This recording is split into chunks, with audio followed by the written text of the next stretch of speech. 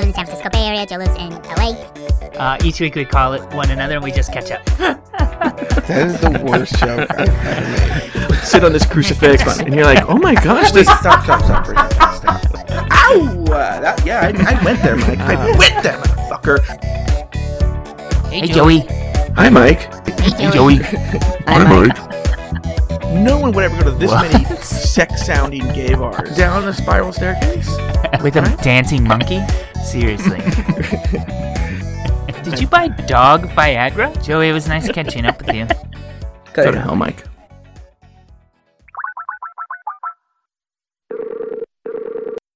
Hey, Joey. Hello, Mike Lawson. And hello to everybody listening. My name's Mike, that's Joe. I live in the San Francisco Bay Area. Joe lives in LA, and we have been friends for over a decade. And each week we just call one another and we catch up. Long time no talk. Yeah, it's been so long, huh? Tomorrow, Mike, as we've discussed in the show, I've been losing weight, and that Mike and I both use MyFitnessPal, correct? Mm-hmm. Yeah. Tomorrow, expect to see the status update. Joe completed his diary. What does that mean? That means to me that's the go-to phrase, which you weren't under your calorie goal and you didn't lose weight. You probably gained weight. Oh. Like when it just says, Mike Lawson completed his diary. Oh, that happens a lot. Well, in the beginning it happened a lot because when I started, I was just kind of tracking a normal day. I didn't make any changes. I just wanted to see like what was happening. Which is smart. Right Very there. smart. So I did that for about a week. And in that week, I was normally like almost 500 to 1,000 calories over the calorie goal. Mm-hmm. So, but now it's gotten better. Pretty much every day there's a little bit of a deficit. Yeah. You know, what's funny is everybody, when I started this diet, I started it back in August, September. They would always say like, whoa, man, Christmas is going to be rough, you know? And I knew this then, and it played out, and that's why I planned for it. But I knew Christmas wouldn't be rough, because Christmas, I feel, or Christmas parties are very sweets-oriented. Mm-hmm. And I'm not really a sweets person. And so I always said this, I was like, the Super Bowl is going to be rough. Yeah. You know? Well, I could see Thanksgiving, too. Like, there's just a lot to eat. It's not like cookies and stuff. It's like food, dinner. That meal is big. For which one? Sorry. Thanksgiving. Sorry, Apple Store Nate was calling me right now, which I haven't talked to him in a long time since I needed something. Like, why? I don't need something on my iPhone fixed. Why is he calling me? Do you want to get it? We'll just kind of hang out and listen. I totally should, actually.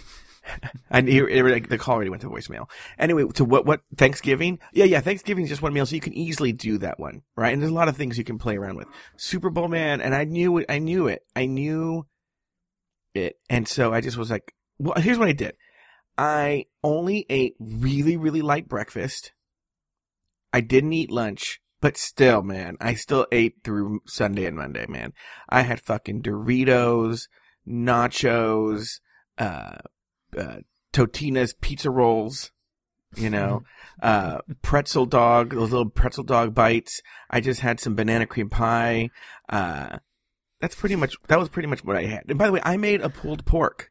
Did you eat any? No. People liked it, but I was just so full from like the nachos and pretzel dogs and Doritos and chips and guac and like I just love fucking finger foods. I just love them.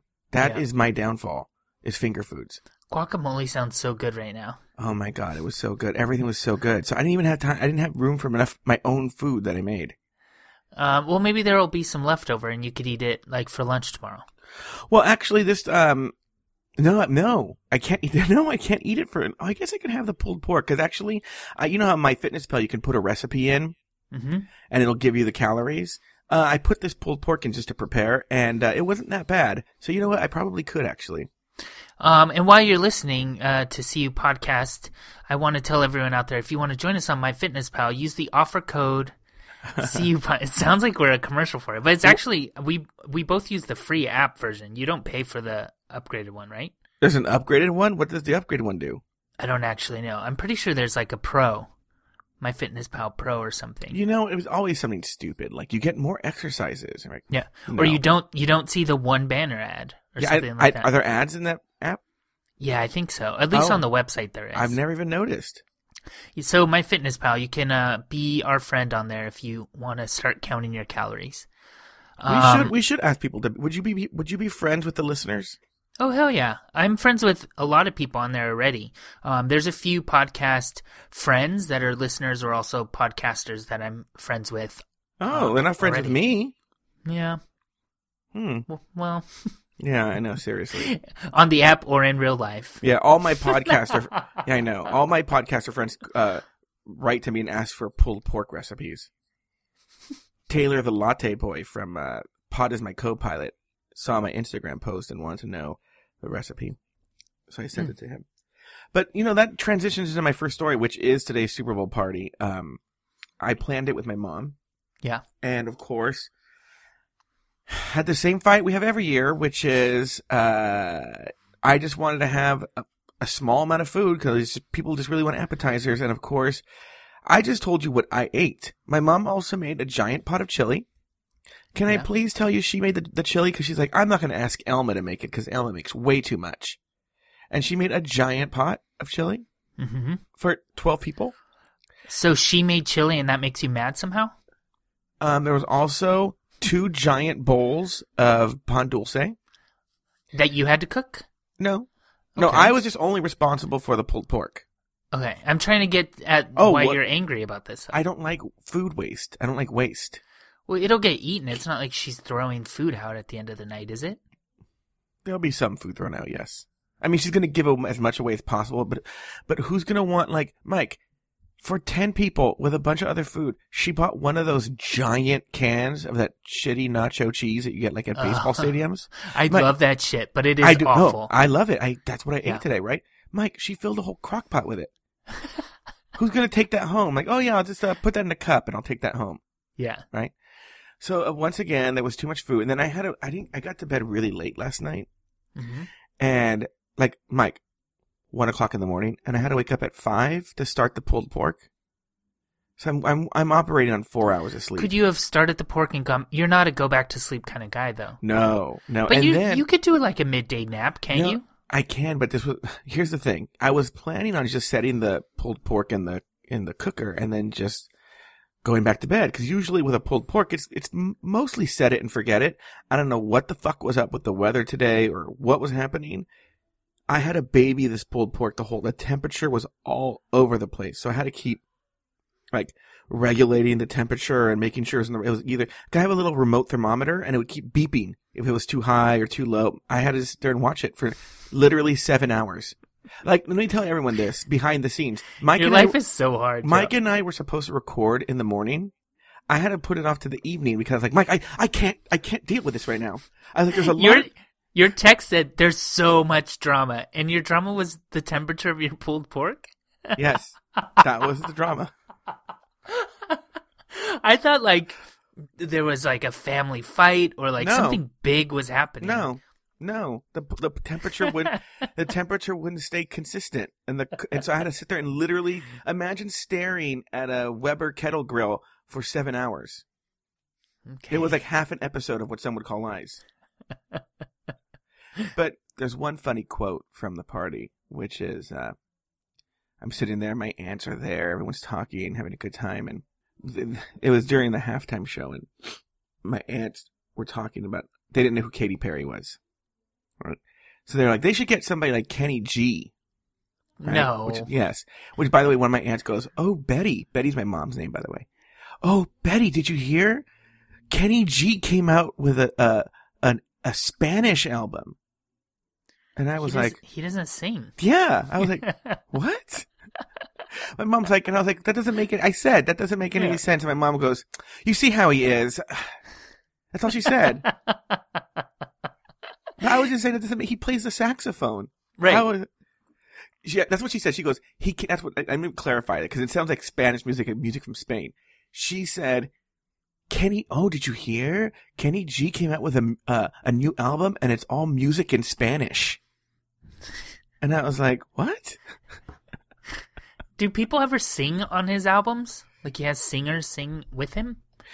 They don't sing or sing a song. They should have words. They don't sing a Kenny G song. They don't have words. I have no idea what you're talking about. Why do I know the tune to this Kenny G song? That's a Kenny G song. But there's no words to it. I just made it up. That's awesome. I'm clearly in a food coma from Super Bowl. Yeah. Joey, I wanted to tell you, I've talked in the past about how I was consulting on this project on mobile apps and diabetes. Remember this? Yeah. And the last meeting was really rough. And I've been taking the Amtrak up to Sacramento for these meetings. And we meet at UC Davis Medical Center, which is in Sacramento, not Davis. Mm-hmm. It kind of like UCI is in Irvine, but UCI Medical Center is in like Orange or Garden Grove, right? Yeah. So a couple weeks ago, somebody posted a video. This is like a tangent, but it makes sense. Somebody posted a video of Oprah doing some sort of Q&A session. She's in this like overstuffed chair. Oh yeah, you know she has those talking. specially designed chairs where like they're super big, so she looks tiny. Yeah. So this video has Oprah talking at length about how nothing really matters. Like basically how we get all caught up on how people perceive us and how we let like feelings of guilt or shame get in the way of like doing things. Yeah, that's straight up Marianne Williamson type shit. Yeah, well, don't they kind of? They're friends. Yeah, she's like her spiritual advisor. Yeah. So like basically nothing matters is what the video said, and I kind of have the video for some reason was a little inspirational. I put it to work at a couple different times in my life, and then this last meeting with this group, I kind of went in thinking like nothing happens or nothing matters, because like I feel like I've been sitting on my hands with this board a lot because they're all doctors, they're all researchers, and then there's me who like I update Facebook for a living. Do you know what I mean? Like I just felt a little intimidated. But this last meeting, Oprah was talking to me the whole time, and it was one of the most productive meetings. Like I just basically figured they invited me for a reason, and nothing matters, so just speak up and give your opinion, whatever. Yeah. And it was a super productive meeting, like I said, and there's even like this chance that I'll be presenting some of the data at a conference that we're doing in New Orleans this summer. So like good things came out of this one session, and I thank Oprah for that. So I don't know, channeling Oprah is a good idea. But Joey, the very next day I get to the office in Berkeley, and I'm going through my RSS reader like I usually do in the beginning of the day, and a specific headline stands out, and I have it here. It says, "Patient tested for Ebola at UC Davis Hospital." So, a local hospital in Sacramento. Was Philip anywhere near? That's awful. Joe, this local hospital in Sacramento transferred a person that they suspected to have Ebola to the UC Davis Hospital, which is the building that I was sitting at the day before. So UC Davis Medical Center is actually one of, I think, like 2 or 3 California hospitals that are equipped to handle cases of Ebola. And in November, California actually adopted like really strict guidelines on how we could handle cases of Ebola here, and currently it's like the strictest in the country, and that's a protocol they use at UC Davis. So the news freaked me out a little bit, but because I was just there and there was somebody when I was there getting introduced at the hospital. Oh God, I hope you have Ebola. But I'm not freaked out for 2 reasons. Number one, I didn't touch anybody's poop. I was in a conference center, so like, no, I'm pretty sure I didn't touch anyone's poop. I didn't. I don't think so this time. And then number 2, nothing matters. Like, who cares? Oprah knows. None of this is real, Mike Lawson. Yeah. So Ebola tests take like 2 days to come back, and it turns out 2 patients were 2 patients showed up at the UC Davis Medical Center showing symptoms consistent with viral illness, but also they both had a history of travel to Ebola-affected countries. But luckily, I put this on the notes. Wait, I just want to clarify. And Philip wasn't anywhere near the place. I don't think so, no. Okay. So on Friday morning, I read that both patients tested negative for Ebola. So I'm not really one to freak out, but it was a little too close for comfort. Like I just was kind of keeping an eye on that news story because I was there and it just kind of concerned me a little bit. I feel like if my mom were in on this story, it would have been the end of the world. I would have been sleeping in a bubble or something. Oh, my mom would have sued the hospital. And the words HIPAA and like administrator and all that would have been thrown around. And would you freak out if you were at a meeting in the hospital the day an Ebola patient was introduced? Would you freak out? Like introduce like, everyone, this is Ebola. Ebola, this is everybody, like that? Or like, just was in the hospital? Just in the hospital, no. You don't care? No, 'cause I think I knew already. You have to have like direct contact with the patient. Well, what if you knew you met the guy? Would you freak out then? I might freak out a little bit. I act real ballsy right now. Like, I don't give a shit, right? Today, I was sitting down staring at the cooker, right? And I felt this like weird sensation in my chest, And I was like, oh, that's it. I'm having a heart attack right now. But I don't want to scare anybody, but I'm having a heart attack and we'll just see where this goes. And then like I shifted in my chair and then I just let out this huge burp. And that went away. And I was like, oh. Like just like I had I had a burp and I thought I was having a heart attack. So I'm the biggest hypochondriac. It's true that like heartburn symptoms very often get confused for heart attacks. Have you heard that? Yes, I do know that. That's something to keep in mind. Mm-hmm. I got sent to the hospital because I thought I was having a heart attack once. Was it heartburn? No, it was an anxiety attack. A severe anxiety attack. What happened was, it was when I first started my business, like literally the very first class I was ever running as my business. And I had reserved this room and I had like 20 kids coming the next day. It was like the most kids I'd ever had as my own business, right? And then the woman who Why would that make you anxious? No. The woman who set up the class, from the school, set up the classroom for me, calls me literally, the class is on Saturday morning, like Friday night at 9 p.m. Like, oh, you know what? I found out I can't rent you the room. What? And I had like 20 kids showing up on Saturday morning. What did you end up doing?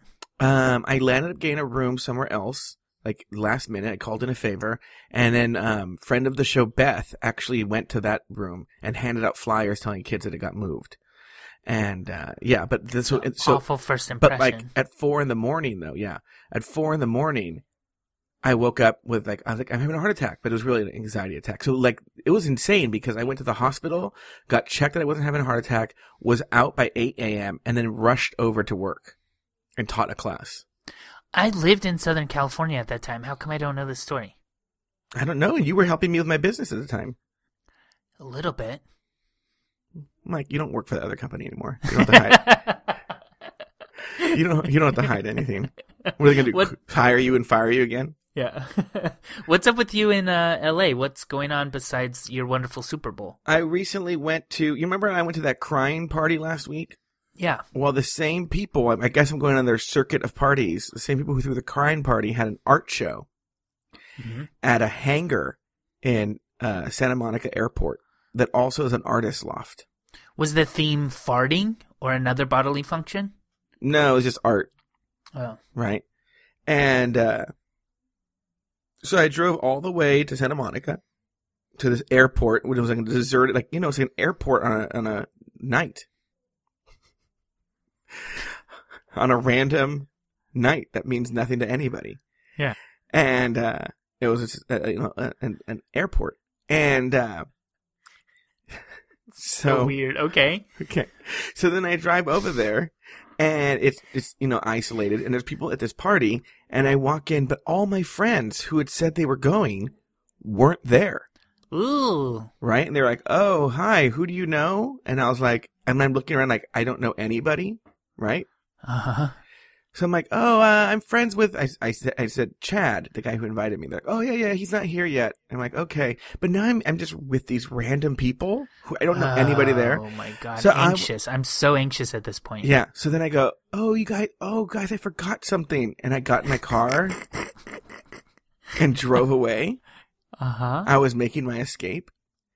But then right when I was getting to the freeway, my friend Patrick Keene calls me. He goes, where are you? We're all here.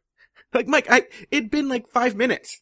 Like, So did you turn around and go back? I turned around and went back. Oh, good. And actually, I'm really glad I did, because not only were the friends that I wanted to see there, who I'd just seen last week at the Crying Party, but also friends that I hadn't seen in a really long time, people I'd started in comedy with.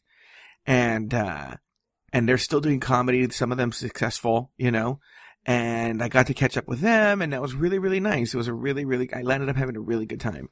But yeah, so like they had a giant, this is actually, Mike, this was scary. So, cause it was an artist, right? So he had a giant, I want to say life size, which makes no sense, but I'll explain in a second. A giant Jenga set out front of the building, and to enter the party, you had to remove a Jenga piece. Okay. And Mike, this was not like the Jenga you're thinking of. This was like, the pieces were like 2x4s. And like, yeah, I don't even know what that, Mike, I don't even know if they were really 2x4s. I just said that because it sounded like big. Like, how tall was the set? The whole thing? 6 or 7 feet. Okay.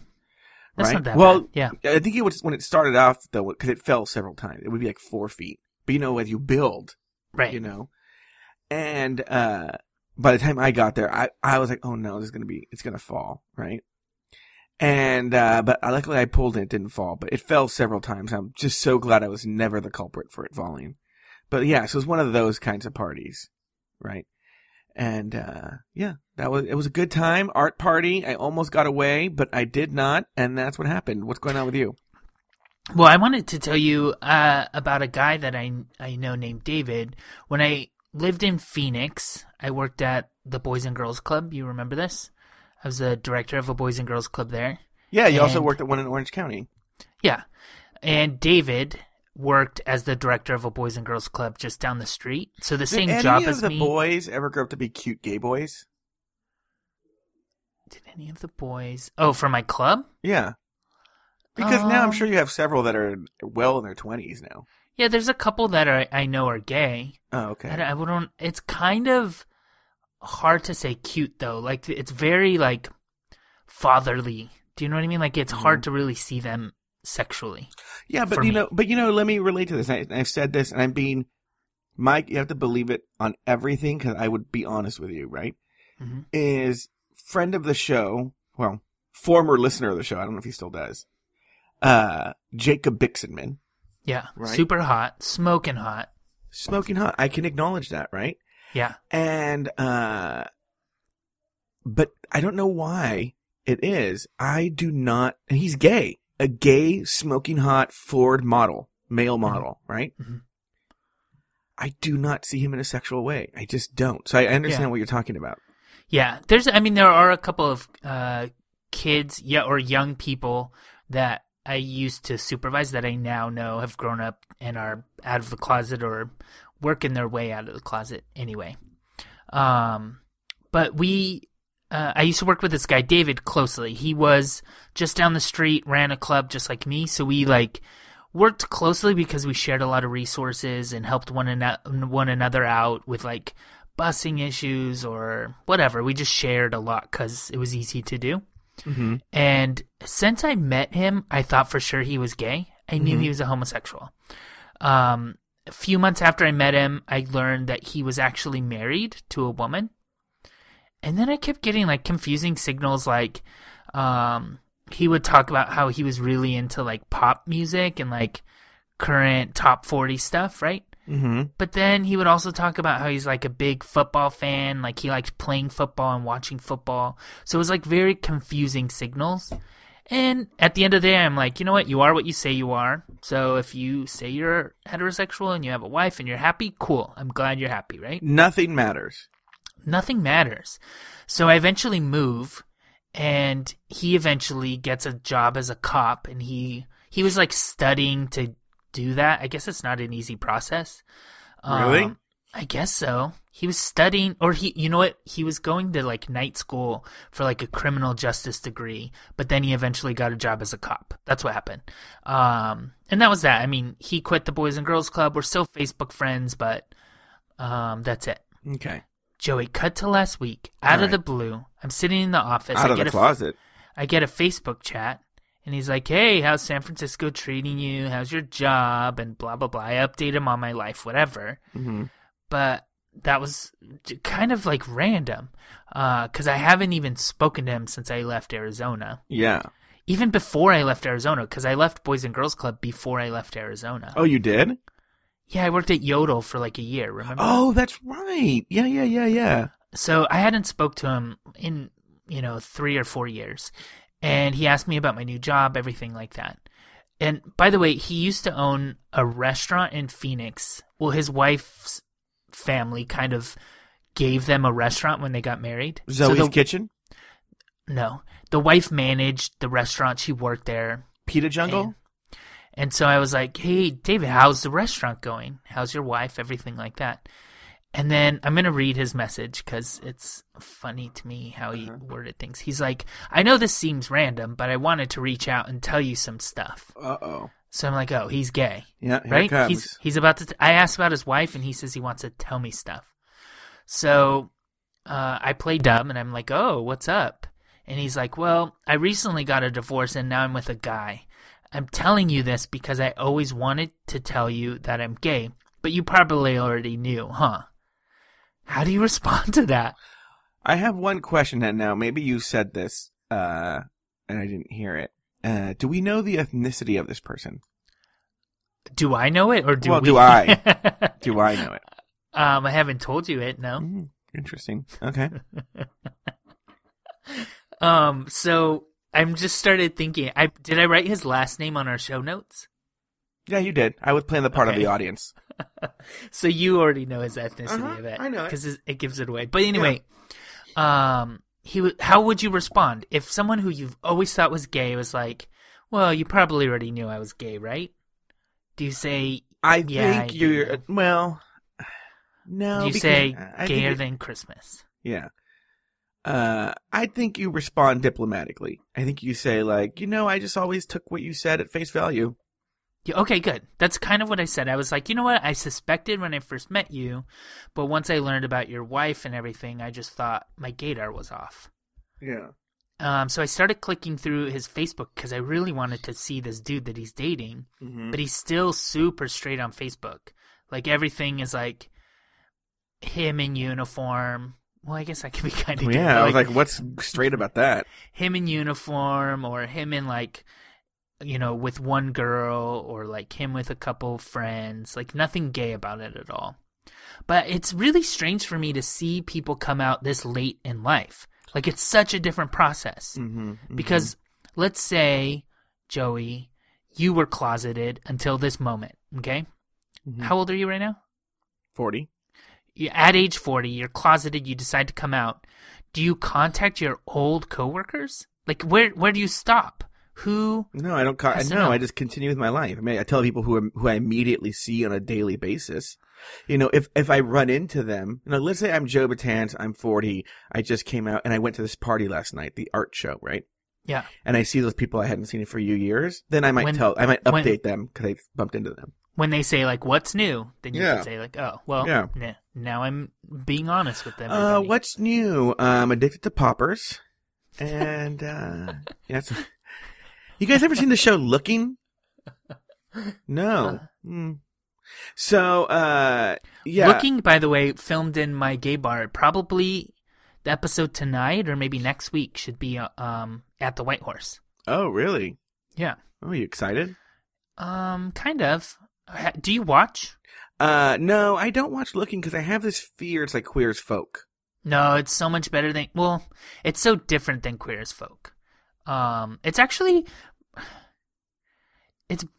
I think it's really well written because it tackles like really deep issues, but it does it so... I don't know if covertly is the right word. Like this last episode talked a lot about like masculinity and like gender roles almost, and like... But then at the end of it, you can also, if you just were a very superficial person, you could have just gotten a really basic story that you enjoyed. Like you don't have to read into it as deep as that. You only read in as deep as you want to, or able to. Interesting. I'll have to check that out. I like it. It's all on HBO Go. You should catch I'll check it out. Any news stories from LA you want to talk about?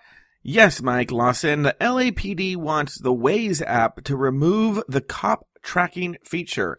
Google-owned traffic app Waze, which directs drivers to shortcuts and less trafficked roads, has come under fire by police forces that want the cop tracking feature removed.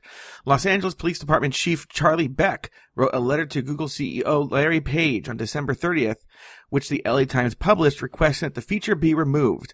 I'm writing to alert you that your company's Waze app, as currently configured, poses a danger to the lives of police officers in the United States.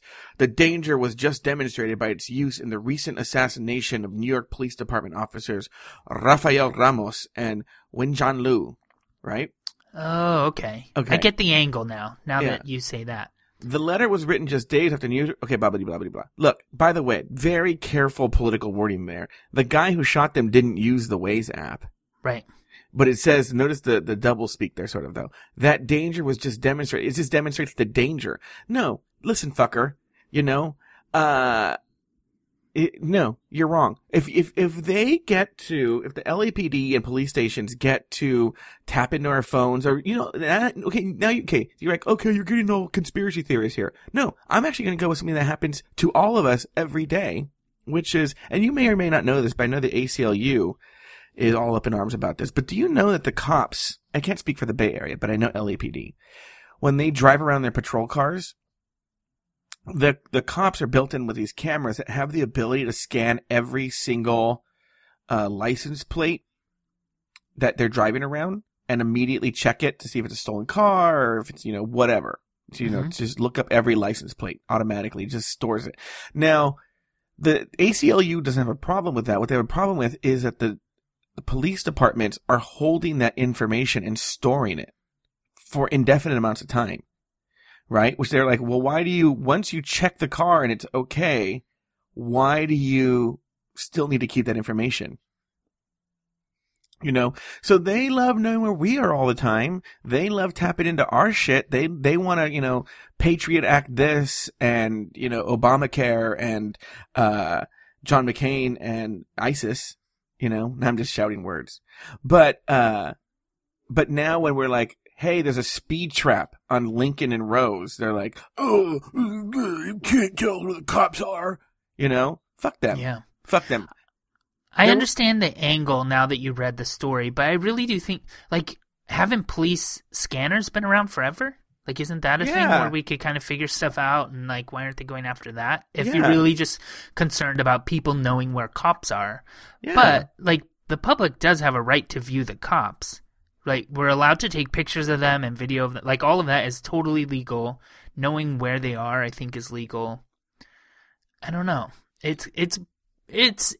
think this is going to be an interesting story to see how it turns out, because there's so much going on in the news about, like, the public's right to live and the police and their right to do their job. Like, it's a complicated line to draw. Right? Yeah. Well, and they're going to start saying police safety this and police safety that. Bullshit. You know, we have to live in a world where things are a little more dangerous for us. And okay, I'm sorry. You know what? Don't kill people, and then people won't want to kill you. Do you think that this is really just about, like, speeding ticket revenue, or do you think that this is, you're saying fuck that, but do you think that this is about police safety? Like, that's where this was born, or why do you think they're doing this? I wouldn't say it's necessarily overtly about speeding. I don't see why the chief of police cares about whether City Hall gets its money for speeding ticket revenue. But I just think cops are just really very, I'm not saying all cops, and I'm not saying cops are always like this, but there's this weird, momentum right now. It's in the air where it's becoming the citizens and cops have a very adversarial relationship right now. And so now they're whether it be the military or whether it be the police officers, they're always going to fight for their way to get the most that they want. You know, if they want ultimate privacy or they want to get into your stuff, they're going to fight, and it's up to our representatives to fight for us and push back on that. You know, that's the check and balance. But now it's getting ridiculous where they don't even care anymore. You know, like, I know you didn't want to do this news story this week and you didn't do it, but that when that cop arrested that lawyer, and here's the funny thing. Before I have any, listeners, and I have one in mind who get mad at me or whatever, I'm actually most of the time kind of on the cop side. Like I like to listen. Like I like to listen to both sides of the argument, but now it's getting fucking ridiculous. It really is. When that cop arrested that public defender in San Francisco, if you don't know the story, there was a guy in the hallway, and the cops approached, and his lawyer. She wasn't there yet, right? She walked up, and this cop was talking to her client, and he wanted to take pictures of the client, and she stepped in and said, "No, you can't take a picture of him. I'm not letting that happen." And he arrested her. And it's ridiculous. I encourage anyone to see the video. It'll make you so angry. And that cop's an a-hole, who, by the way, is under investigation already anyway for something else. So, and made me so angry when I saw that. There's a problem. It's a huge, huge, huge problem. Do you think that a problem is that this has always happened and now people are just filming it more frequently? Or do you think, like, I think that cell phones and the access to a camera in our pocket is one thing, but I think also now that more people are exposing some shady stuff happening by cops, it's more intuitive for people to grab their phone when a cop comes near them. Well, yeah, because you know what's scary? What's happening is, because, there was a time where the cops weren't being filmed, right? Then there was a time we had an era where cops could be filmed, and so when a camera came out, they would change their tune, right? Now we're filming cops, and they just don't give a shit anymore. I just saw this video from Seattle on Reddit, and it's a woman cop, a female cop. It's her camera in her car. The story, the headline that went with it, by the way, was that Seattle Police Department formally apologized to the black man in this video, an elderly black man, right? But she just drives up. You're in her car, in her dash cam, drives up to him for no reason. He's just standing there, and I guess he's really poor, so he uses a golf club as a cane, right?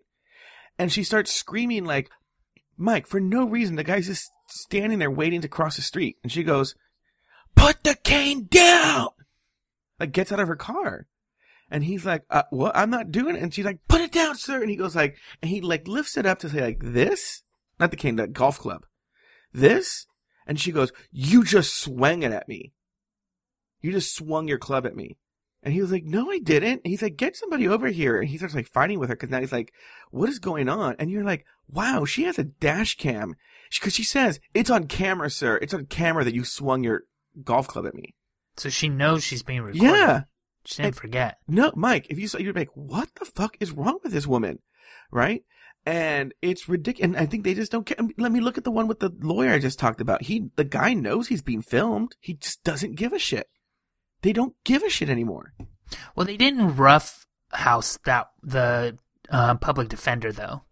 No, they didn't. They arrested her, and you're saying that you don't think she deserved to be arrested. But so I think that that's a little bit different. They knew they were being filmed, but they also felt that they were in the right.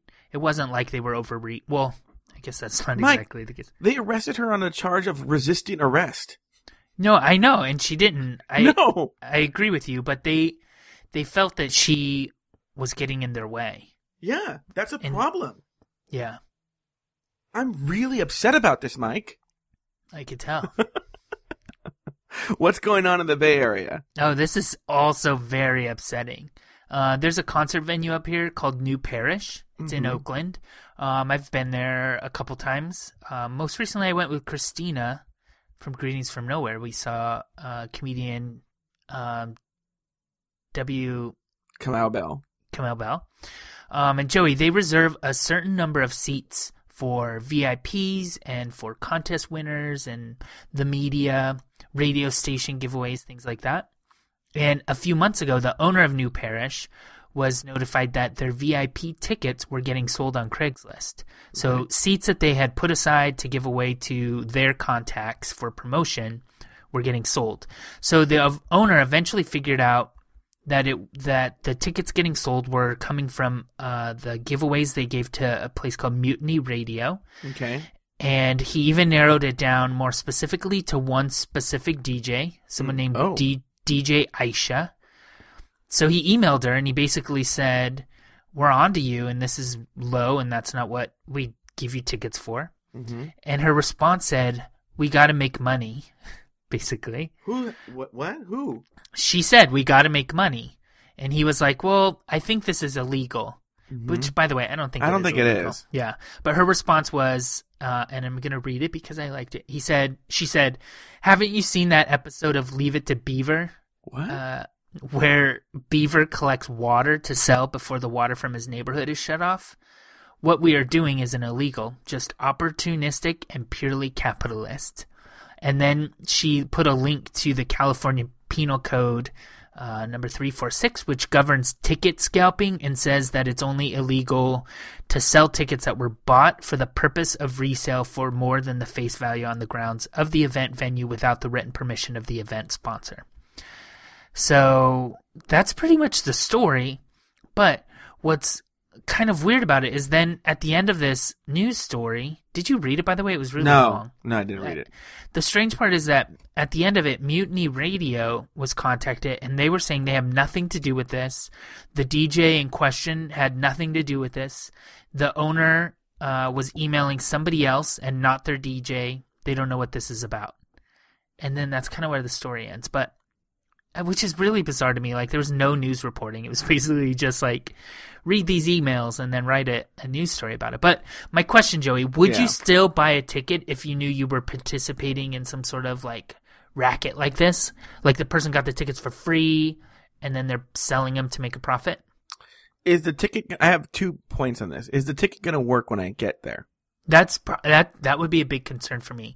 I freak out when I do like StubHub or anything like that. Well, those are guaranteed, aren't they?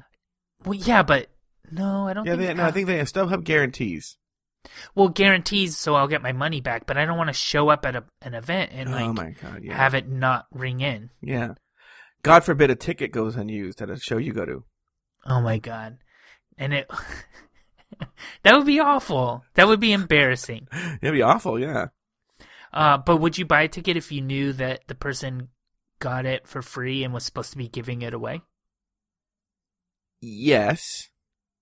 However, that being said, I'm a member of a private club for magicians in Los Angeles called the Academy of Magical Arts, whose clubhouse is the Magic Castle. Mm-hmm. And so we get guest cards. We get an unlimited number of guest cards to hand out to people that we think, would behave and should go to the Magic Castle. However, we are told explicitly, and we are supposed to tell the people that we give these passes to that they're not for resale. And the Magic Castle has for the Magic Castle, by the way, not necessarily in real life, but for the Magic Castle has pretty extensive bots that it scans the major sites like Craigslist and eBay. Mm-hmm. Looking for any passes that are for sale, and it has them shut down immediately. I mean, that pass is not for sale for more than an hour or two, and it's shut down.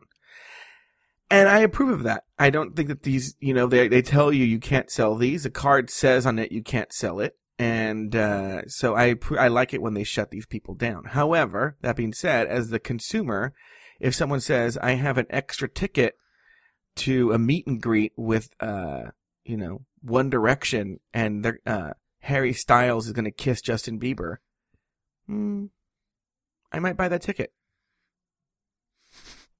Well, what if, What do you think of this Harry Styles? I don't have a lot of feelings about him. He's the blonde one? No, he's the dark one with the weird face and the good hair. Is he Indian? No. Who's the Indian one? I think I like him. I'll be honest with you. I don't know Harry Styles. Oh, Harry Styles, his hair is awful. Well, I will say this. I don't know what picture you're looking at. He's gotten really... okay, 2 things. He's doing something weird with his look that does not look good. But 2, he has that very British look where he's going to be cute for 2 years and then get really gross really fast.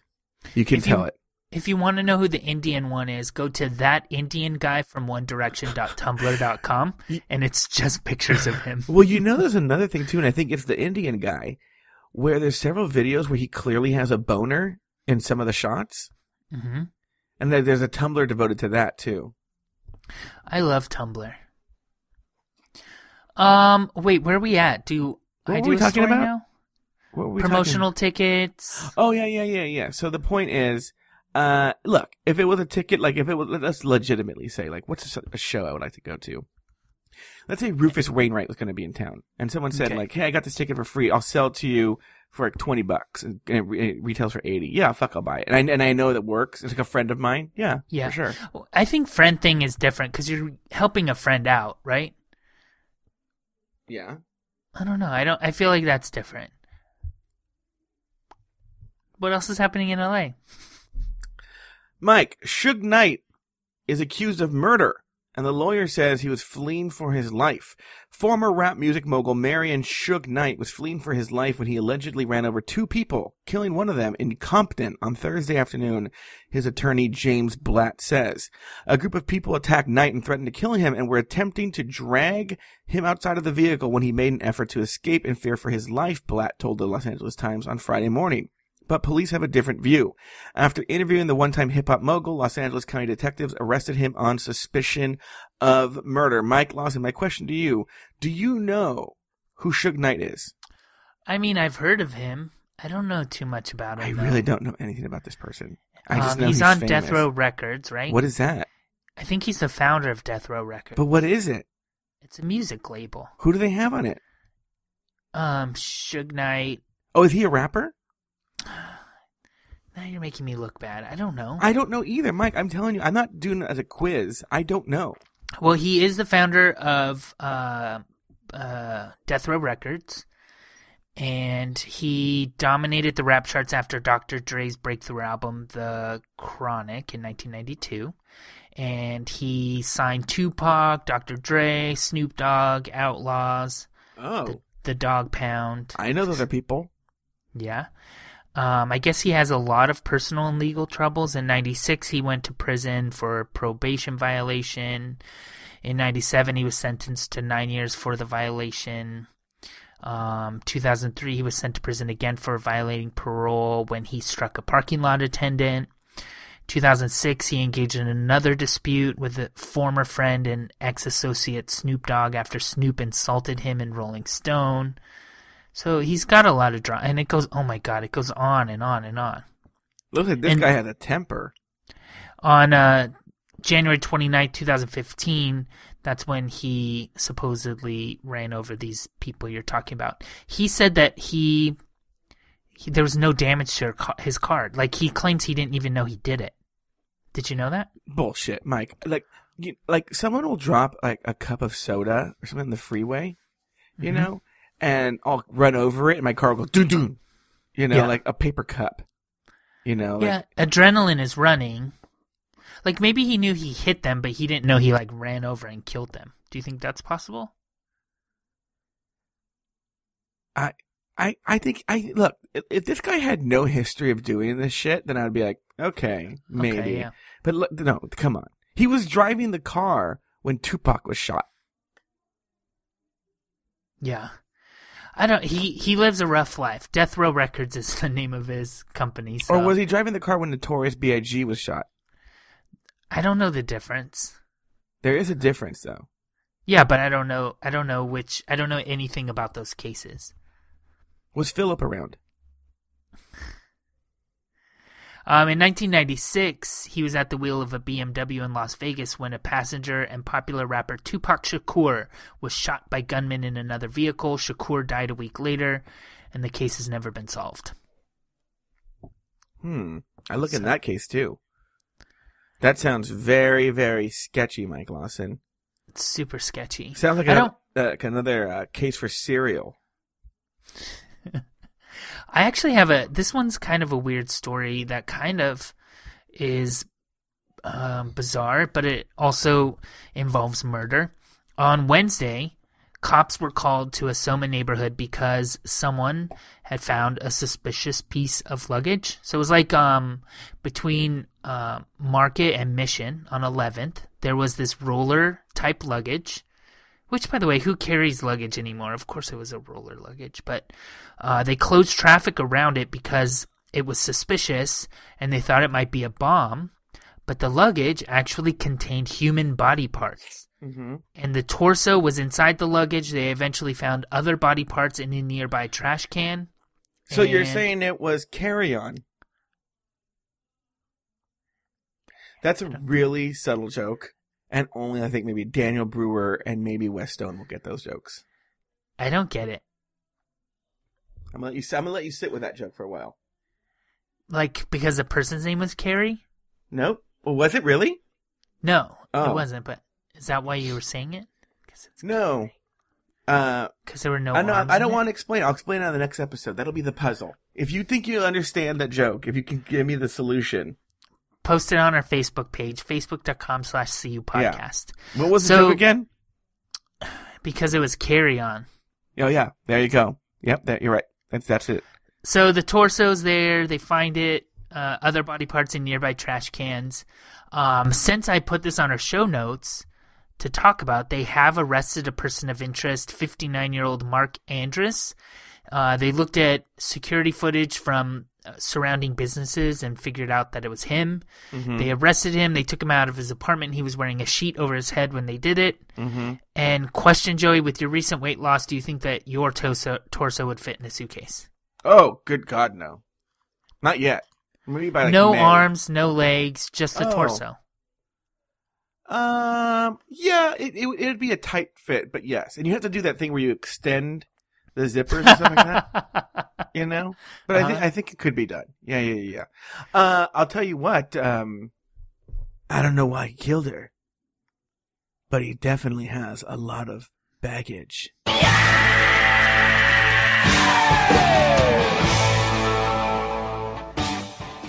What's going on with you next week? Wait, did you do both your stories? I did do both my stories. Mike, look, here's the thing. We have a problem. What? The problem is this. In the early days of the show, we would have like too many stories and the show would be 40 minutes. Mm-hmm. We had the weakest personal stories, both of us, this week. Like stretches for personal stories, stretches for news stories. Mm-hmm. And we're still almost at an hour. Yeah. We can talk. Okay. Tomorrow I'm having dinner with my friend Mercedes. I wouldn't say friend of the show because she doesn't listen. She openly says she does not listen to the show. Because she hates our show. Got it. Yeah. At least she doesn't even like. Chris gives us the excuse of, "Oh, it's just too interesting." She's just or like, it's better than like people that are like, "Yeah, I listen," and then you start telling a story, and they're like, "Oh, is that your mom?" And you're like, "No, I've already talked about this on the show." Actually, she does have a good excuse. Her excuse is that, but let me tell you, it took her a while to come up with this excuse. Her excuse is that she only listens to podcasts when she's driving, but she always has her kids in the car. And so she never knows when we're going to talk about something inappropriate. Well, yeah, all the time. This is not a kid-friendly show. No. I don't think we're like super vulgar, but... We've gotten better in the early days, though. When she would try to listen, we were really vulgar. So that's tomorrow. What else? And then friend of the show, Beth. We are celebrating her birthday on Wednesday. Oh, happy birthday, Beth. By the way, let me tell you this story. So the email's going around among our friends. It's like, we're going to get together for Beth's birthday. Anyone have any suggestions? No one throws out any suggestions. I send out 2 suggestions. I send out the restaurant where Cameron works, which is sort of a nice, hip restaurant, right? And I throw out this other, like, divey restaurant in Newport Beach that would be kind of funny to go to, but they have a really good happy hour, right? I gave 2, a really cheap and a really high-end, right? No one responds to mine. And then the girl who sends out the email goes, "Great, we'll meet at Pitfire Pizza on Wednesday." I was like, what? Like, no one even acknowledging that I suggested anything? Did you... Do you think that they, like, decided on that in a separate thread, or... I don't know. It was just rude, though. At least say, like, "Oh, Joe, we talked about this somewhere else, and we're going to do it at Pitfire Pizza." That's funny. Yeah. So you're going to Pitfire Pizza on Wednesday. If anyone wants to meet up with Joe, Costa Pitfire Mesa. Pizza. Yeah, Costa Mesa, Pitfire Pizza. Wednesday at 6 p.m. Joe's buying. Yeah. He's buying all right. I have a new boss. We've talked about this a little bit. And so my new boss is in town this week, so I'll be doing some new boss stuff. That's it. It's going to be such a boring week. But yeah, it's going to be slow for a while, kids. I'm trying to lose weight, so I try to do as little as possible. Yeah. The most exciting thing I did this past week was go to Del Taco to try their turkey tacos. How were they? You know Mike Lawson? They're really good. They give you a lot of meat, and they're 150 calories each. I love Del Taco. Oh, that's right. You don't have any by you. We have one in Oakland near the airport, but it's not accessible really. Oh yeah, they have They have this new like low-cal menu. It's actually really good. Which is sad, Mike, because I told you about other places that have really good low-cal menus. None of them are by you. Yep. Well, there's a lot of good food near me. I'm not complaining. That is true, but like sometimes you want like a really good consistent meal. Chain. I want a consistent meal that's always the same calories. There's a lot of like ma and pop places, which is awesome, but how come like my bread here last week was like maybe the sandwich was like a 6-inch sub and now it's like 14 inches. Yeah, exactly. Same price, but like the bread you just want got consistency. Yeah. Anyone listening, if you have an El Pollo Loco I can't even talk. If you have an El Pollo Loco next to you and you're trying to lose weight, their under 500 calorie menu is excellent. Thank you. All right, Joey. Nice catching up with you.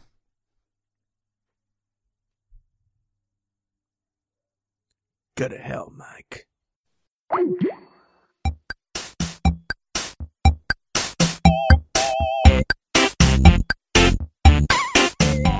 Thank you for listening to another episode of Catching Up. Find a new episode each week at cupodcast.com, in iTunes, or in the Stitcher Smart Radio app. Like us on Facebook, facebook.com/cupodcast. Follow us on Twitter at cupodcast. Email us at guys@cupodcast.com. Or call our listener line at 510-239-7798.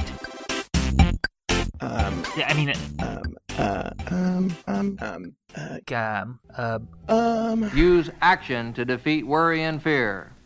Do something to change what can be changed, and you'll no longer be afraid.